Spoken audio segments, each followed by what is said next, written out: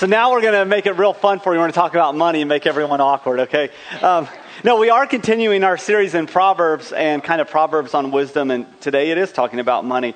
So I'm going to be pretty direct about that and what Proverbs said, and for some of you, it may be a good reminder. Maybe a lot of these principles found throughout Proverbs you've already are kind of doing in your life. Good for you, good reminder. Maybe for some of you, you haven't learned some of this stuff, and so it's going to be kind of a first time hearing it. And again, sometimes biblical advice can kind of cut a little bit, especially the first time it's received. Maybe you didn't have parents or a good finance teacher in school. I don't know, but we're going to kind of do a little something fun to kind of get us started. So my first real job, you fill out the W-4, not you mowed your grandma's lawn and she gave you $5, real job was a school janitor. After school, assistant janitor to the school, I'd get to go and, Walkmans, kids, those played tapes. Cassettes, I don't even know, do you know what CDs are? It was older than CDs. They played cassettes and battery operated. I get to put my headphones on, push the broom down the hallway, go set the sprinklers, do that stuff. I made $4.25 an hour. It's my first job, okay? So we're going to have a little fun here. So if you've started out, your first job, you made $10 or more an hour, raise your hand. $10 or more, first job. Go. Holy moly. Okay, so I expected the really young faces to make $10, but you look really young, Connie. Yes, absolutely. But good for you to start out at $10 or more, first job. All right, let's go down. Who started at $7.50 or more an hour as their first job? $7.50? Okay, now we're getting more Gen Xers in there. That's us. Okay, what if you started at $5 or more an hour? Who was $5 or more an hour? Okay, now we're getting the what's the one above Gen X? Old people, just all-encompassing. All right, now we're going to really get down there because this is a big gap. How many started at $3 or more in that $3 range? $3. Oh, my goodness, real job. Okay, now let's keep going. What about $2 an hour? Who started at $2? Oh, my goodness, a lot of hands went up. Okay, what about $1? Who started at real job, $1 an hour? $1? All right, so we got a few dollars over here. What about 75 cents an hour? $1 in Fresno. $1 in Fresno? Okay. What about 75 cents an hour? Did anyone do that? $1 an hour. Can you imagine that in today's world? $1 an hour? That's just crazy to think about when you do $4 a gallon for gas. And we kind of see the shift that occurs in that. Of who made the least. And in this room, guys, someone is the poorest person in this room and someone is the richest person in the room. And we're not going to play a game to figure that out. That would be uncomfortable. We're somewhere in between. Globally, we'd all be considered in the top 10%. Local demographics would tell us most people in this room make 5 figures. Probably a few of you make 6 figures. And if any of you here make 7 figures, I got a spot in my circle of friends that you could come be in if you're there. You come talk to me. I'll hang out with you some more. No, but most of us in here, we're considered somewhere in that middle class, okay? Again, maybe upper end of that, lower end, maybe some a little below that. But globally, we'd all be considered in that top 10%. But can you imagine being the richest person in the world? The identified richest person in the world. What would you do with that money? We've all had those thoughts. If I won the lottery, I would do this. I would do this for my family, the people I cared about. I would set them up financially forever. And we kind of had those thoughts. Well, I want to tell you a story about the richest person in the world and kind of what he didn't do with his money at one time. There was a man named J. Paul Getty. He founded Getty Oil. In 1914, he bought a well for $10,000. By 1915, he was a millionaire. In 1 year, he was already a millionaire. By 1957, he was the richest American living at that time. And by 1966, Guinness Book of World Records named him the richest person in the world. He had $1.2 billion in holdings. $1.2 billion in 1966. That is the equivalent today of $7.2 billion. With that kind of money, there's not much you could not buy. But his grandson in 1973, July of 1973, John Paul Getty III was kidnapped in Rome. I don't know, does anyone in here remember that? Some of you, maybe? A few of you, maybe older, maybe remember that story. He was kidnapped in Rome in 1973. His grandfather refused to pay his ransom and let him remain in captivity until November of 1973 when the kidnappers mailed into a newspaper a lock of his hair and his ear. The guy had billions of dollars refused to pay a ransom for his grandson until they cut his ear off and mailed it in because he did not want to basically throw his money away. And even at that point, the release demands were $3 million. He paid $2.2 million because that was the allowable tax-deductible amount. He loaned the other $800,000 to his son at 4% interest. And I say that to say this: having money does not make you a good person, and it does not make you have a good heart, and it doesn't mean the Lord loves you anymore. There are people with money who are absolute dirtbags, and there are people without money who have genuine hearts, and the vice versa is true. There are people with money who have genuine hearts that love the Lord, and there are people without money that don't. That is not what determines our heart. And so as we talk about finances today, I didn't want us to kind of lose sight of that the having or lack of having money really doesn't have a lot to do with our heart. It doesn't mean we necessarily please the Lord. As we've looked at in Proverbs are not promises. They are good, godly, general principles to follow. They are not guarantees. They are speaking on wisdom and putting wisdom into practice, or putting knowledge into practice. And so today, as we're going to be challenged about our finances from Proverbs, I'd encourage you to start putting some of these things into practice. How are you going to apply some of these things to your life? If you haven't done some of these things, maybe you need to begin doing them, but show wisdom in how you handle money. So my points are really in no particular order, but they're principles found throughout Proverbs. And I was talking with people before service. If you're joining us and reading through Proverbs, reading a proverb a day for the month, you're going to see there is a ton of verses on finances. I had to whittle the verse list way down because Proverbs speaks about finances. Almost every chapter you'll find at least a verse, if not multiple verses, talking about finances. And so you're going to see this is brought up a lot. But the first point here that we have isn't even necessarily about money. It's more kind of how do you get it. And the first point on finances today is work hard. Work hard. Be willing to work without expecting a handout. When you work for what you have, you value it more. And there's a value in hard work and providing. It's kind of the key to financial stability and success. Proverbs 10:4-5 says this: lazy people are soon poor, hard workers get rich. A wise youth harvests in the summer, but one who sleeps during harvest is a disgrace. Culturally, I would say, and this is unfortunate, we're being trained more and more to expect someone else to pay for everything.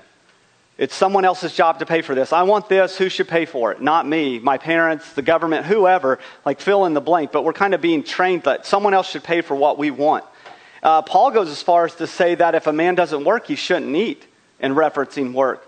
The Bible encourages and recommends hard work throughout. It says we should work for the glory of the Lord in what we do. Proverbs 28:19. Whoever works his land will have plenty of bread, but he who follows worthless pursuits will have plenty of poverty. Erroneously, most people just kind of think people from wealth just kind of have fallen into that. Yet you'll see the reality is most wealthy people got there through hard work. There's multiple studies that show this. I could cite study after study. I really just want to give you a couple.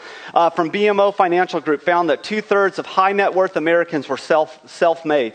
In other words, they didn't start with much and they didn't come from mom and dad's money. Another study by U.S. Trust found that 70% of wealthy Americans grew up in middle class or lower income families. Most wealthy people got there because they worked hard for it. It wasn't just a handout.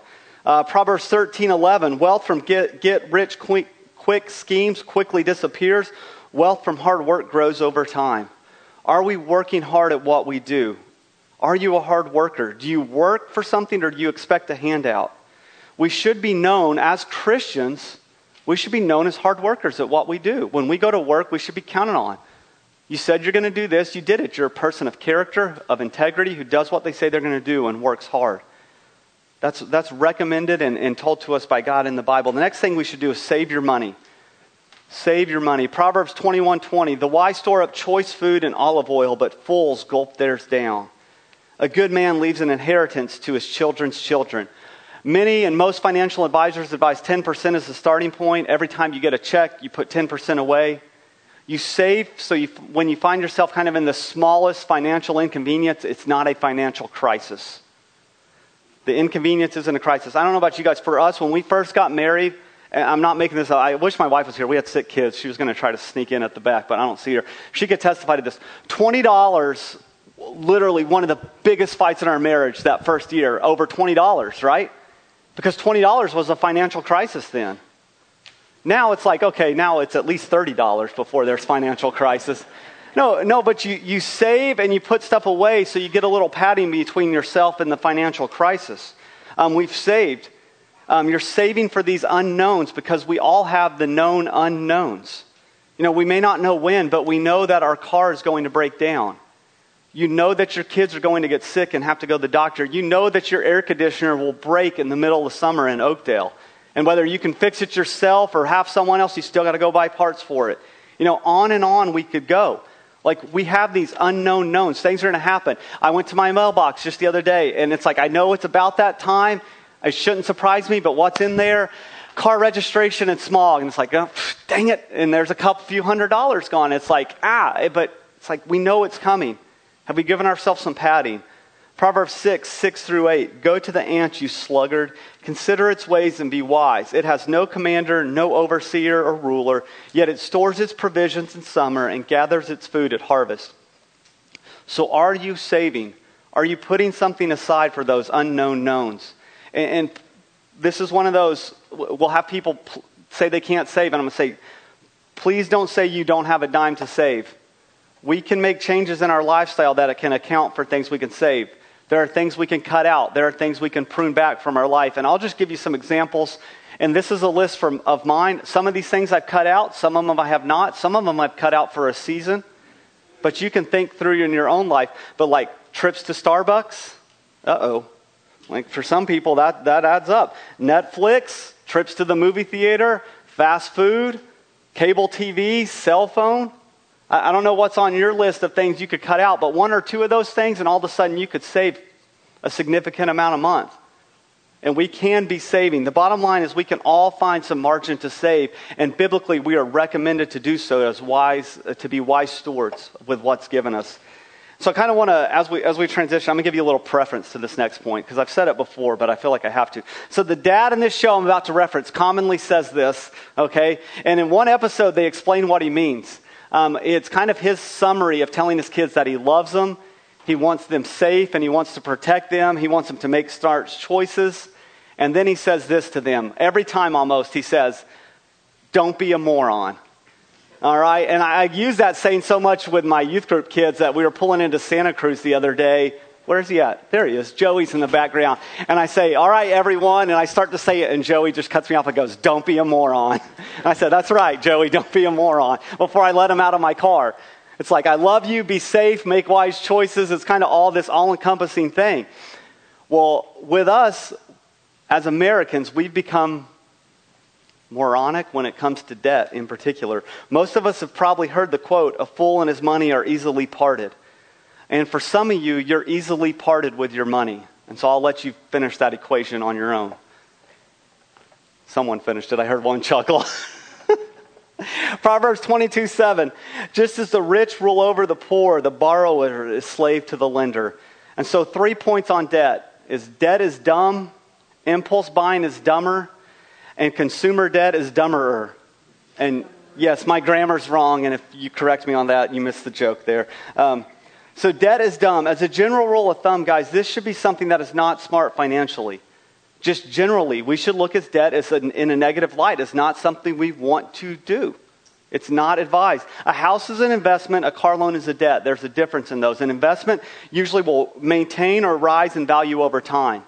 An item that loses value is not an investment, and biblical principles would tell us you should not borrow money for something that depreciates in value. That is a debt. The earlier you learn this one, the better.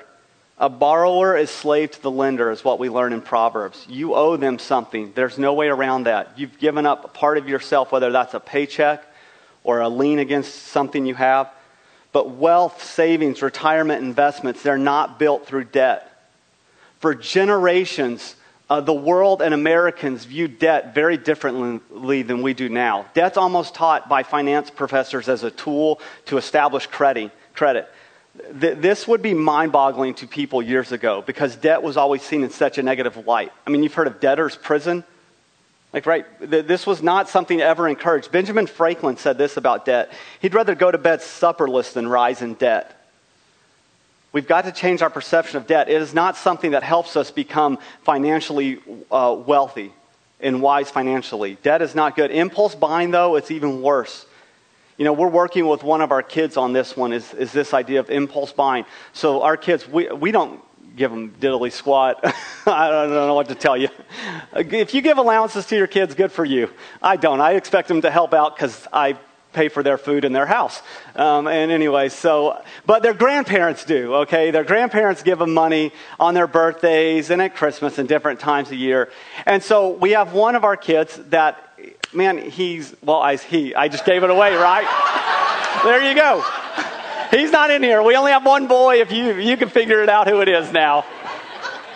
All right. I meant to say generic, but gave that one up. Okay, so it's Ryan, obviously.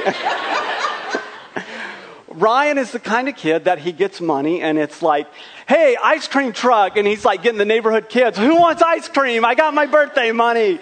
He put all his money in his wallet and carried it around. And then he lost his wallet. And we're like, son, like, you know, what are you doing? But even carrying that much money, then he would impulse buy. He'd be like, oh, I'm going down to Taco Bell. And like, son, do you want to think this through a little bit?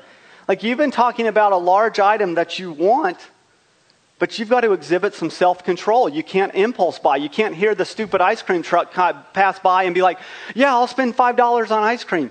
And for us, it's easy to laugh at $5 on ice cream. That's foolish with our money. But how often do we walk into stores and it's like, oh, got to have it. The difference is we have the credit card and we have plastic. And it's like, oh, got to have it, swipe, got to have it, swipe, got to have it, swipe. Now it's not even swipe. Now it's on my, man, I love it. It's on my phone. I just hold my phone near the machine and I'm done paying. Like, I used to get irritated when people pay with checks. Now I get irritated when they even have to insert their chip because I'm just like, boom, ding, done.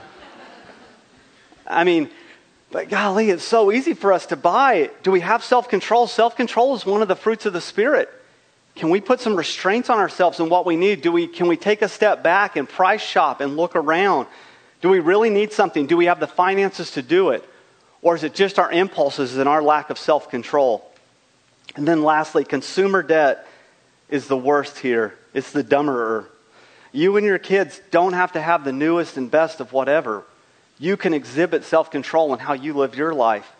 You can show them their value and self-worth comes from something greater than the clothes they wear, the phone they have, the car they drive. You know, consumer debt on these items, services, leisure activities, appliances, these are all debts that are born out of lack of self-control. These are not things we should be owing anyone for. We should not be in debt for anything that's in our house. And that's just biblical wisdom. I'm sorry if that cuts you a little bit, but that's the reality. If we want to be financially free and be responsible, we should not owe money on a TV and a washer and a dryer and start going through your house. We shouldn't owe for those things. Proverbs 22, 26 through 27. Do not be one who shakes hand in a pledge or puts up security for debts. If you lack the means to pay, your very bed will be snatched from under you. For years, this would have almost been comical, thinking of your bed being taken from under you if you owe money. But with the advent, kind of this last generation of rent-to-own stores, it's not so funny, is it? Rent-to-own everything in our house, payday lenders, cash lenders. I looked up one just to get an idea of what it was like. And this was their advertisement. So this is their hook to get you. Rates as low as 19.9%. Rates as low. And you're supposed to go like, whoa, what a deal. I can borrow $100 and owe you $120. And then if I miss a payment, who knows what it jumps. And that's the low end. And I'm just like shocked. Why would anyone do that? If you're starting to do these things, I just want to encourage you guys, you need to get some financial counseling and seek wisdom and advice on that. And we can help you with that. There's other avenues to go down. But you're starting to go down a very dangerous cycle that's going to be hard to get out of, okay? So maybe make some of these changes while you can. Because we end up in situations that it's hard to reverse course. Warren Buffett said this on spending. Chains of habit are too light to be felt until they are too heavy to be broken. Chains of spending are too light to be felt until they are too heavy to be broken. You know, Christy and myself, we're about to celebrate our 16th anniversary.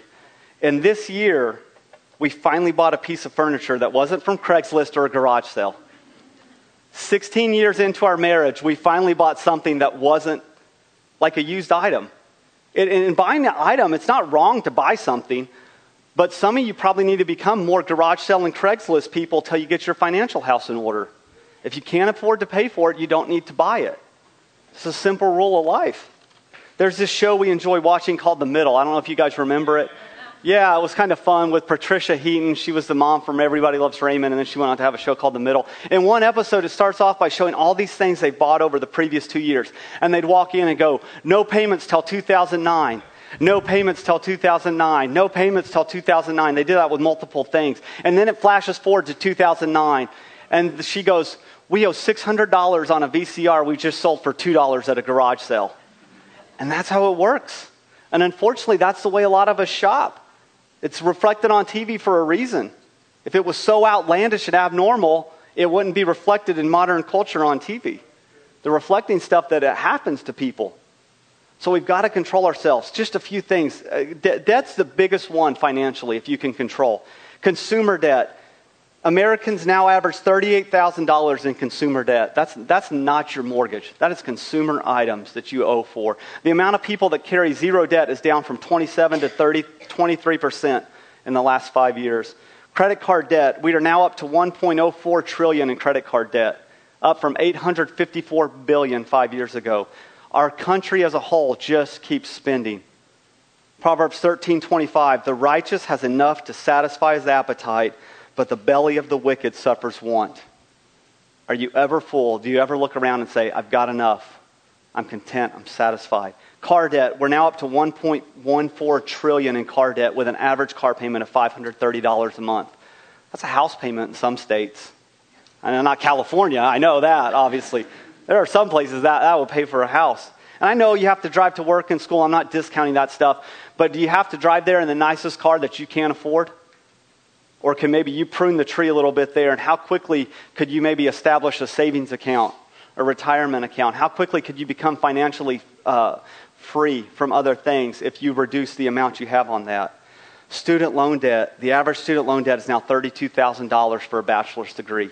So we send our kids off to college to accumulate mass amounts of debt. We haven't trained them in how to handle debt or how to handle finances. So then what do when they walk on a campus? They sign up for a credit card because, hey, we get a free t-shirt.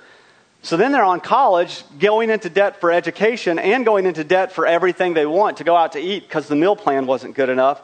And so then they graduate from college and they realize, oh, you don't start off most jobs making $100,000 a year. I got all this debt. How am I going to pay for it? How am I going to get by? And we have not trained them at all, and we just set them up for failure financially. And so I'm going to kind of upset the apple cart here, but when it comes to education, not every kid needs to go to college. Some kids need to join the workforce. Some kids, God's gifted them with a mind to work and a body and ability to work, and that's okay. And some kids need to get a job. Some need to go to trade school and learn a skill that they can work with. Some need to go to college. Maybe some need to go to junior college or a local college. But we can't strap thousands and thousands and thousands of dollars on debt on them and then expect them to financially be okay in these first few years and wonder why are they having financial crisis? Why are they moving home? What's going on? Another one they need to do is, and I don't care if you can pay for college or not as a parent, they need to have a job. Back to point one, they need to learn the value of hard work and put some skin in the game. So whether that's during school or in the summer or at some point, there needs to be this expectation of you should work. You should contribute to this.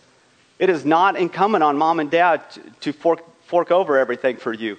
And even if you can, again, it's the value you want to instill in them. Do you want to instill a value of hard work or a value of handout? We want the value of hard work. So even being able to doesn't mean we should. Proverbs 17:18, first part. One who has no sense shakes hands in a pledge. Are you avoiding going into debt? Can you control your impulses? Are you making a plan to get out of debt and sticking to it? Finances are the number one thing fought about in marriages. Finances are the second leading cause of divorce behind infidelity. So apart from your spouse cheating on you, the second leading reason people get divorced is finances. Do you hide purchases from your spouse? Not like their birthday present, like you're trying to, but do you hide things from them because you're scared to talk about it? Are you scared to have those conversations with them? These are unhealthy patterns that erode trust in relationships. when we can't control our spending and it leads us into debt, and then we're hiding purchases and scared to talk about them. So it erodes the foundation of trust in a marriage that has to be there. There was a study on marriages, and those that said they had a great marriage were twice as likely to talk about finances at least once a week. Great marriages have open communication because they're not trying to hide anything. There's trust built there. So we need to avoid debt. It's destroying our homes and relationships. It's a very negative thing. The next one is be generous with your wealth. Proverbs 11:24 through 25. Give freely and become more wealthy. Be stingy and lose everything. The generous will prosper. Those who refresh others will themselves be refreshed. God calls for his people to be generous with the money. Paul tells us in 2 Corinthians 9 that God loves a cheerful giver. We should put God first with our giving. Giving to the Lord should be from our best and our first, not from our leftovers. What we give to him should rise to the top. Proverbs 3:9 and 10. Honor the Lord with your wealth, with the best part of everything you produce. Then he will fill your barns with grain, and your vats will overflow with good wine. Again, this encouragement of giving from the best part would have been the first part of everything. Not at the end of the month, if I have something left, I'll try to squeeze God in a little bit. Should be right off the top.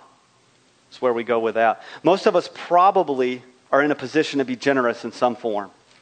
I'm not saying everyone, but most everyone in here is. And that may look differently for all people, right? We all have different paychecks, different financial responsibilities.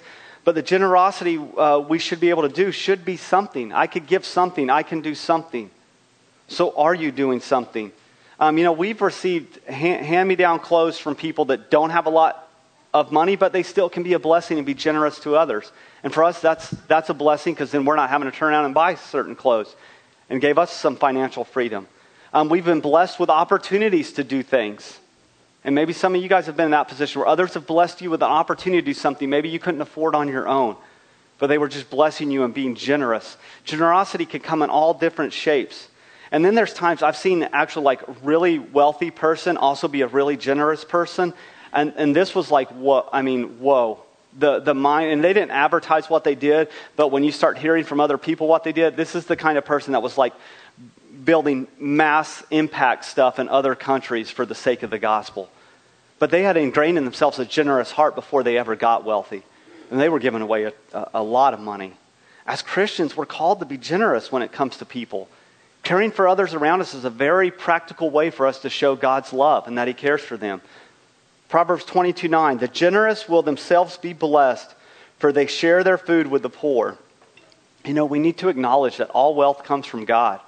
And he wants it for us to further his purposes, not ours. Very first thing, God wants us to further his kingdom, his purposes, and not ours. And so are you making God greater in the sight of others in how you use your money? Or are you making yourself greater in the sight of others in how you use your money? We should be being generous and making God great in the sight of others. Those who give to the poor will lack nothing, but those who close their eyes to them will receive many curses. Proverbs 28:27. Are you being generous with your wealth? Seek ways to be generous. Some of you can do that financially. Others of you can do that through service and volunteer work. You could do that through donated stuff. But all of us should be being generous in some way, in some capacity. One of the ways our church has decided to do that through our community is with this partnership with Family Support Network. And we've really decided to make a conscious effort to support our community. And we kind of spent some time in prayer and meeting with them and just going through how can we support our community. And this is where we landed, was with Family Support Network. And so kind of the launching event to that is we're going to start a backpack drive on June 16th. And again, those are donated items, whether it's new or just lightly used. But that's one small thing most of us in here can be part of, is finding something to donate. And that's like this much. A lot of us can do far beyond that. But we can all find it in our hearts and in a way to be generous in our community, in our church, in our world. Some of us kind of, you hear these statements, I'll begin being generous, I'll begin giving when I have X amount of income, when we make X amount. And I'm just going to be blunt and say, no, you won't. Because giving's not tied to the amount of money you make. If you're going to say, I'll give when I make this amount, I'm going to say, no, you're probably not. Because it's a heart issue. It's not an amount of money issue. You can be generous with wherever you're at right now. I want my kids to be generous with the little bit of money they get right now. I want them with the $35 that they get for their birthday from my parents. I want them to learn to be generous and put a portion of that aside to give away to someone else, to help someone else in need. Because it's not about the dollar figure, it's about the heart issue that we fight against. We fight against greed. And that's my next point is don't be greedy. It goes to the count, it's just the opposite of being generous. Don't be greedy. Proverbs 28:25, greed causes fighting, trusting in the Lord leads to prosperity. Building wealth is encouraged in Proverbs. Doing so from a heart of greed is not. Trusting in God for our substance is a good step to remembering where all our finances, where all our money comes from. It should lead us to humility of saying, ultimately, it all comes from you, God. Even if you've blessed me with a mind or a body to be able to work and achieve and attain success and wealth, ultimately, that all comes from you. Greed is not a matter of how much money you have. The same way, generosity is not a matter of how much money you have. Greed is a sin issue. There are generous rich people and there are generous poor people. It's a condition of the heart and not a balance in the bank account. And you could be generous with little and you could be greedy with little. The same way you could be generous with a lot or you could be greedy with a lot. It's our heart issue much greater than any sort of bank account issue. Proverbs 28:22, greedy people try to get rich quick but don't realize they're headed for poverty. Proverbs 1:19, such are the paths of those who go after ill-gotten gain. It takes away the life of those who get it. So are you being greedy? Are you constantly seeking to consume? Do you take advantage of others to get what you want? These are all indicators of a greedy person, someone that needs to get some change in there. Next, take wisdom over wealth. Take wisdom over wealth. If given the choice, pursue wisdom, not wealth. Wisdom is by far the better thing to go after. Being wise will generally lead to financial stability anyway, because you will make better decisions. You'll put things into practice that you've been taught. Proverbs 16:16, how much better to get wisdom than gold, to get understanding to get understanding is to be chosen rather than silver. Proverbs 8:10 and 11, take my instruction instead of silver and knowledge rather than choice gold. For wisdom is better than jewels, and all that you may desire cannot compare with her. Are you pursuing godly wisdom? You know, there are so many points given in Proverbs on finances and wisdom in there, and a lot of other areas that we're going to cover over the next few weeks. But beyond the Bible, there's some really great teachers out there that give financial wisdom. Just a few. Larry Burkett with Crown Financial Ministries, if you're looking for someone. Dave Ramsey does Financial Peace University, and Randy Alcorn does Eternal Perspectives Ministry. All of them have solid financial stuff. You know, personally, I kind of go with Dave Ramsey. I like his snarkiness and sarcasm. I enjoy that, like, because I can lean that way. And when I'm doing something dumb, I kind of like being said, hey, that's dumb. And he's pretty direct about it. Others I know lean towards Randy Alcorn. He's a little gentler in how he says it. And he's very thoughtful in his approach. But here's what I found interesting. I found a website that lined them both up. And in principle, on every single issue, they were in agreement. They only disagreed on maybe the specifics of how you live it out.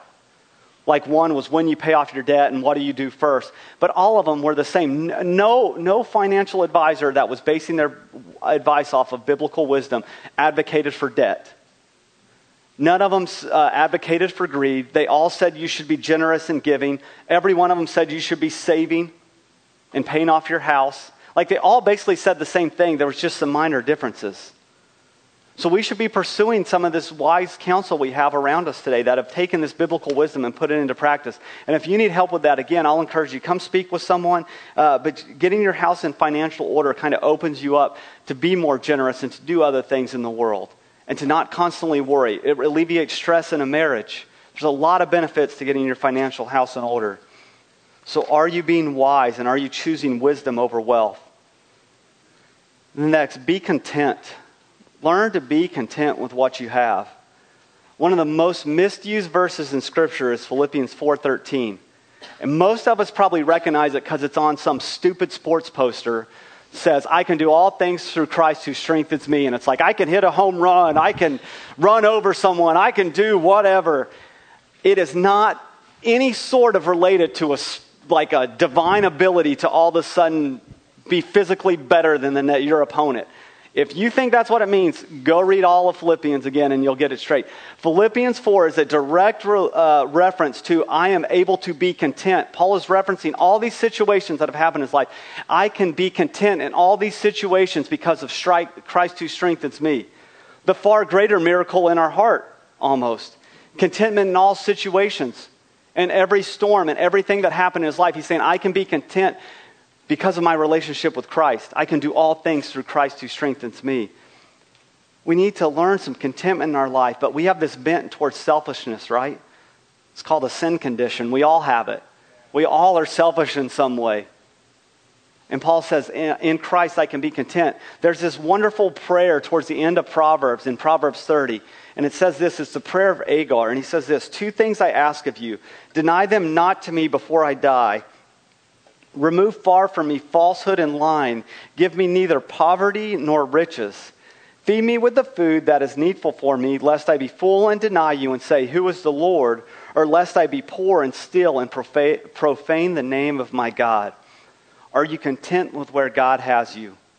Most of us in here would probably, if we were asked, our initial response would be this, could you win the lottery? We'd be like, or would you like to win the lottery? Not could you. Would you like to? The answer, if you could you win the lottery, the answer is basically no. You can do the math on that later. But would you like to? We'd all say, heck yes, who wouldn't? $100 million, I'd love to win the lottery. And I mean, occasionally I bought a lottery ticket. I'm not going to own that, all right? I'm not going to lie about it. But we'd all say we'd like to do that. But the reality is most of us would crumble under the pressure it put on us. Most of us probably need to lean more like this prayer of Agar in our lives, of saying, man, God, I don't want too much and I don't want too little. It's almost like the middle class prayer, right? I don't want to be too rich and I don't want to be too poor. I want to be content with where you have me at. Yeah, we work hard and we make smart decisions and we try to use godly advice and godly principles in how we live with our finances.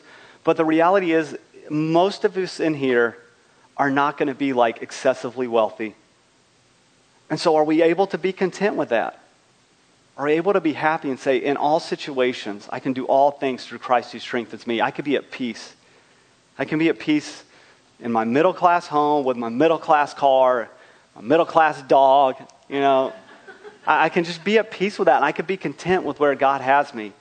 And God, please, I don't want too much because the stress and the pressure that'll put on me. Nextly, and this is kind of a bonus point, we're going to steer away from Proverbs for these last couple. And it's this. We're going to kind of look at what Jesus said concerning this. Felt starting to tie it up. Seek God above all. Matthew 6, 31 through 33. So don't worry about these things saying, what will you eat? What will we drink? What will we wear? These things dominate the thoughts of unbelievers. But your heavenly Father already knows all your needs. Seek the kingdom of God above all else and live righteously, and He will give you everything you need. Above everything else, we should be seeking God. We don't need to be consumed with what we have or worry about getting things. If we're not so supposed to worry about our daily needs, we're talking about food and water and our daily provision, how much less should we worry about all those extra things that we allow to consume our hearts and our minds? Man, we start to worry so much about things. And God says through Jesus and Matthew there, don't even worry about this stuff. Your Father knows you need these things. But seek God first.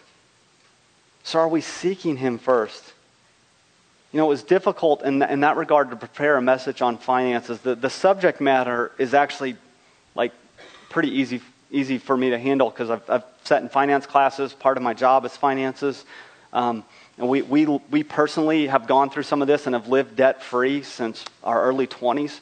And so some of that's easy and just natural for me. But it goes beyond that. Are we making good financial decisions as part of seeking God first? Or are we making good financial decisions so I can have more and be more selfish? And that's the hard part. Because if I'm honest, that's where I can live very easily. Is I can make good financial decisions because I know the benefit of it. There is benefit of good financial decisions. But oftentimes where I find myself is I make good financial decisions because I know it can benefit me over here, not necessarily out of heart that's seeking God first. So are we seeking God first? Our life's goal should not be about pursuing wealth or getting rich. Our number one goal should be seeking God. putting him above all else. So how are you handling your money? Is it in a way that says, I'm seeking God first? Yeah, I'm doing wise things. I'm doing these biblically wise things that have been taught because I'm seeking God first. Because I put him number one in my life, not just to fill my bank account. And then lastly, Jesus paid it all. You see, we all owed a debt we were incapable of paying. So you may have walked into this room today with absolutely zero in debt. Your financial world is in order. Like you own your home, you own your car, no student loans, no credit card. But can I share this with you, that at some point, everyone in here owed a debt we were incapable of paying? We had a sin debt stacked against us that we can never pay off. See, when we break God's laws, God's rules, the way he's established things, his established order, that's called sin, doing anything apart from his will. And all of us in here at some point have been guilty of that. And once we're guilty of one point of the law, we're guilty of the whole point of the law. So we're all guilty. So we all came in here with this debt that we were incapable of paying on our own. We had an outstanding balance on the scales of eternity. Romans 3:23 said, "For all have sinned and fall short of the glory of God." Romans 6:23 starts this way, "For the wages of sin is death." So the punishment, the payment you owe for that is death. And we would say, looking biblically, that's physical death. That happened when Adam and Eve sinned, that death was brought into the earth. But we'd say that's also eternal spiritual death, separation from God and hell, is what we see. And so it's a twofold death punishment that he's referencing there. And we all owed that penalty. But fortunately, that penalty has been paid in the person of Jesus Christ and his death on the cross. Paul later in the second part of 6:23, it says this, "The free gift of God is eternal life in Jesus Christ our Lord." Romans 5:8, "But God showed his love for us in that while we were still sinners, Christ died for us." You see, Jesus did what we couldn't do to pay back a debt we can never pay back. You could work hard, you could get 2 jobs, you can work overtime to pay back your debts here on earth. You could owe your credit card company a lot of money and you could find a way to pay them back. There was no way we were going to be capable of paying God back for the debt we owed. Somebody had to intervene on our behalf. And that's when Jesus entered into the scene, paying the price on the cross of Calvary for us. And so I'd ask you this, if you've believed in Christ as Savior, and you could say, he's paid that debt for me, are you living seeking God first? Understanding you've been set free? Debt free isn't just in reference to like being financially free. Your sin debt has been paid and you can live in freedom seeking God first. And if you've never believed in Jesus as Savior, could I say as nicely as possible that you owe a debt you cannot pay, and the punishment for that is separation from God and hell for eternity.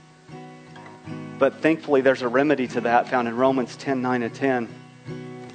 If you confess with your mouth that Jesus is Lord and believe in your heart that God has raised him from the dead, you will be saved. For with the heart one believes and is justified, and with the mouth one confesses and is saved. So if you haven't done that today, we say this regularly. It's ABC. Admit you're a sinner in need of a Savior. Believe Jesus died on the cross and rose from the grave. And choose to place your faith in him alone.